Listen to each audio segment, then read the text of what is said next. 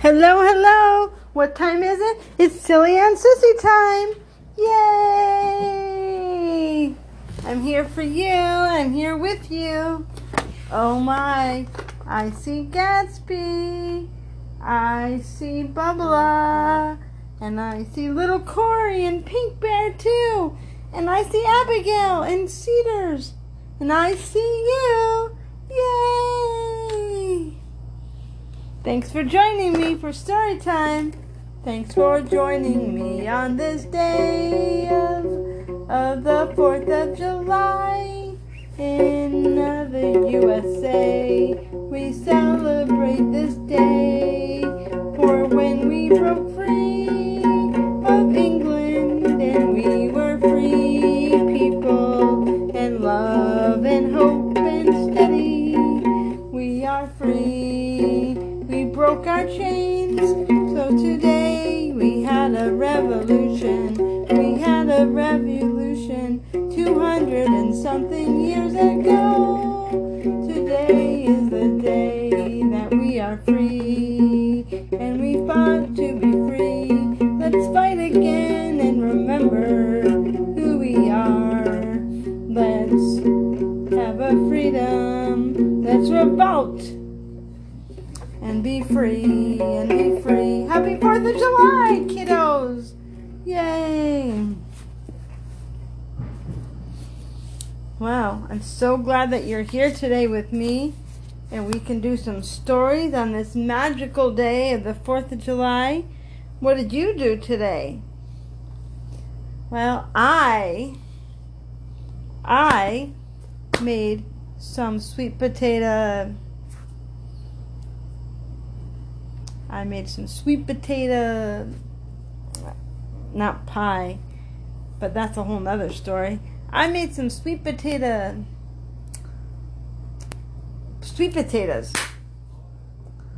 I made some sweet potato fun. Yes, I did. Sweet potato salad with pickles and everything yummy, yummy in my tummy. That's right.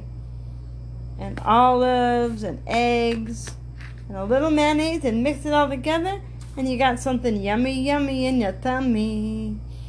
That's true. And I had some watermelon and I had some delicious, what did I have? Some very delicious strawberry shortcakes. So that's yummy, yummy.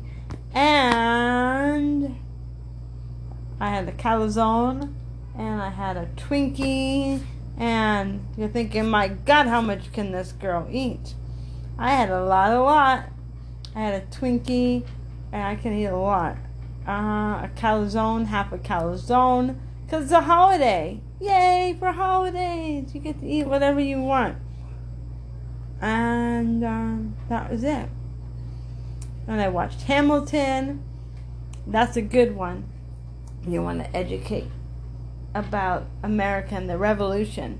Watch Hamilton. It's on Disney Plus if you can get it. Alright guys, well, it's story time again. We're here to tell a story.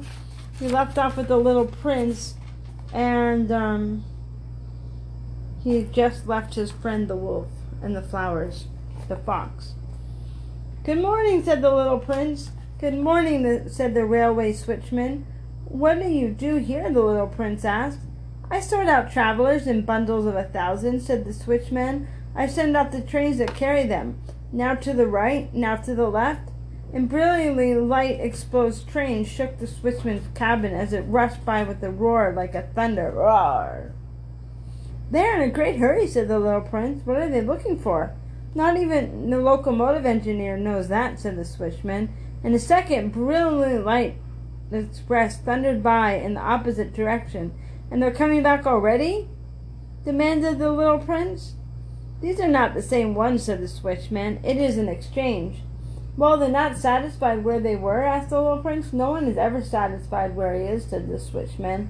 And they heard the roaring thunder of the third brilliantly lighted express. Are they pursuing the first travelers? Demanded the little prince. They are pursuing nothing at all, said the switchman. They are asleep in there, or if they are not asleep, They are yawning. Only the children are flattening their noses against the window panes. Only the children know what they are looking for, said the little prince.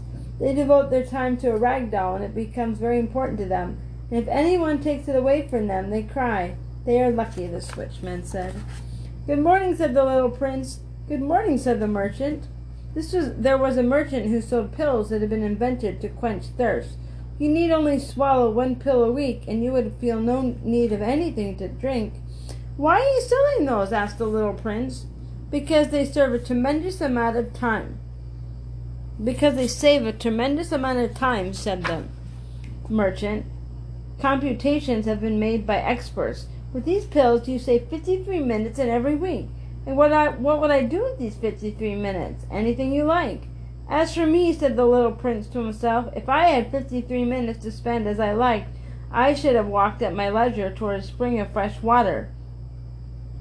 It was now the 8th day since I had my accident in the desert, and I listened to the story of the merchant as I was drinking the last drop of my water supply. Ah, as I said to the little prince, these memories of yours are very charming, but I have yet succeeded in repairing my plane. If I have nothing more to drink, and I too should be very happy if I could walk at my leisure toward the spring of fresh water. My friend the fox, the little prince said to me. My dear little man, there is no longer a matter that has anything to do with the fox. Why not? Because I am about to die of thirst. He did not follow my reasoning, and he answered me, It is a good thing to have a friend, even if it is about to die. I, for instance, am very glad to have a fox as a friend. He has no way of guessing the danger, I said to myself.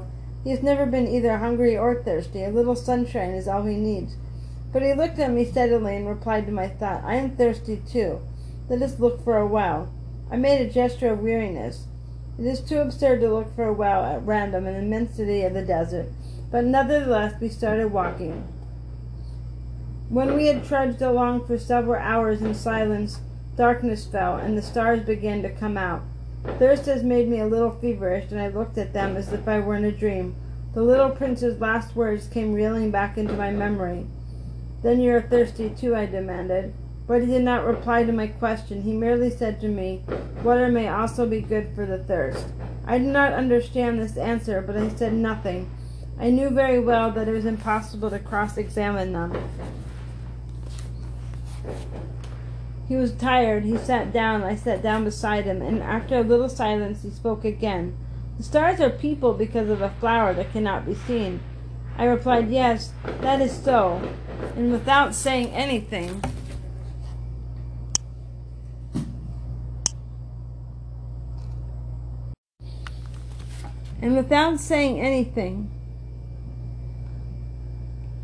I looked across the ridges of sand that were stretched out before us in the moonlight. The desert is beautiful, the little prince added. And that was true. I had always loved the desert. One sits down on a desert sand dune, sees nothing, hears nothing, yet through the silence something throbs and gleams. What makes the desert beautiful, said the little prince, is that somewhere it hides a well. I was astonished by a sudden understanding of that mysterious radiation of the sands. When I was a little boy, I lived in an old house, and the legend told us that a treasure was buried there. To be sure, no one had ever known how to find it. Perhaps no one had ever even looked for it. But it cast an enchantment over that house. My home was hiding a secret in the depths of its heart. Yes, I said to the little prince, the house, the stars, the desert, what gives them their beauty is something that is invisible. I am glad that you agree with my fox. As the little prince dropped off to sleep, I took him in my arms and set out walking once more. I felt deeply moved and stirred. It seemed to me that I was carrying a very fragile treasure. It seemed to me even that there was nothing more fragile on earth. In the moonlight I looked at his pale forehead, his closed eyes, his locks of hair that trembled in the wind. I said to myself, what I see here is nothing but a shell. What I see as most important is invisible.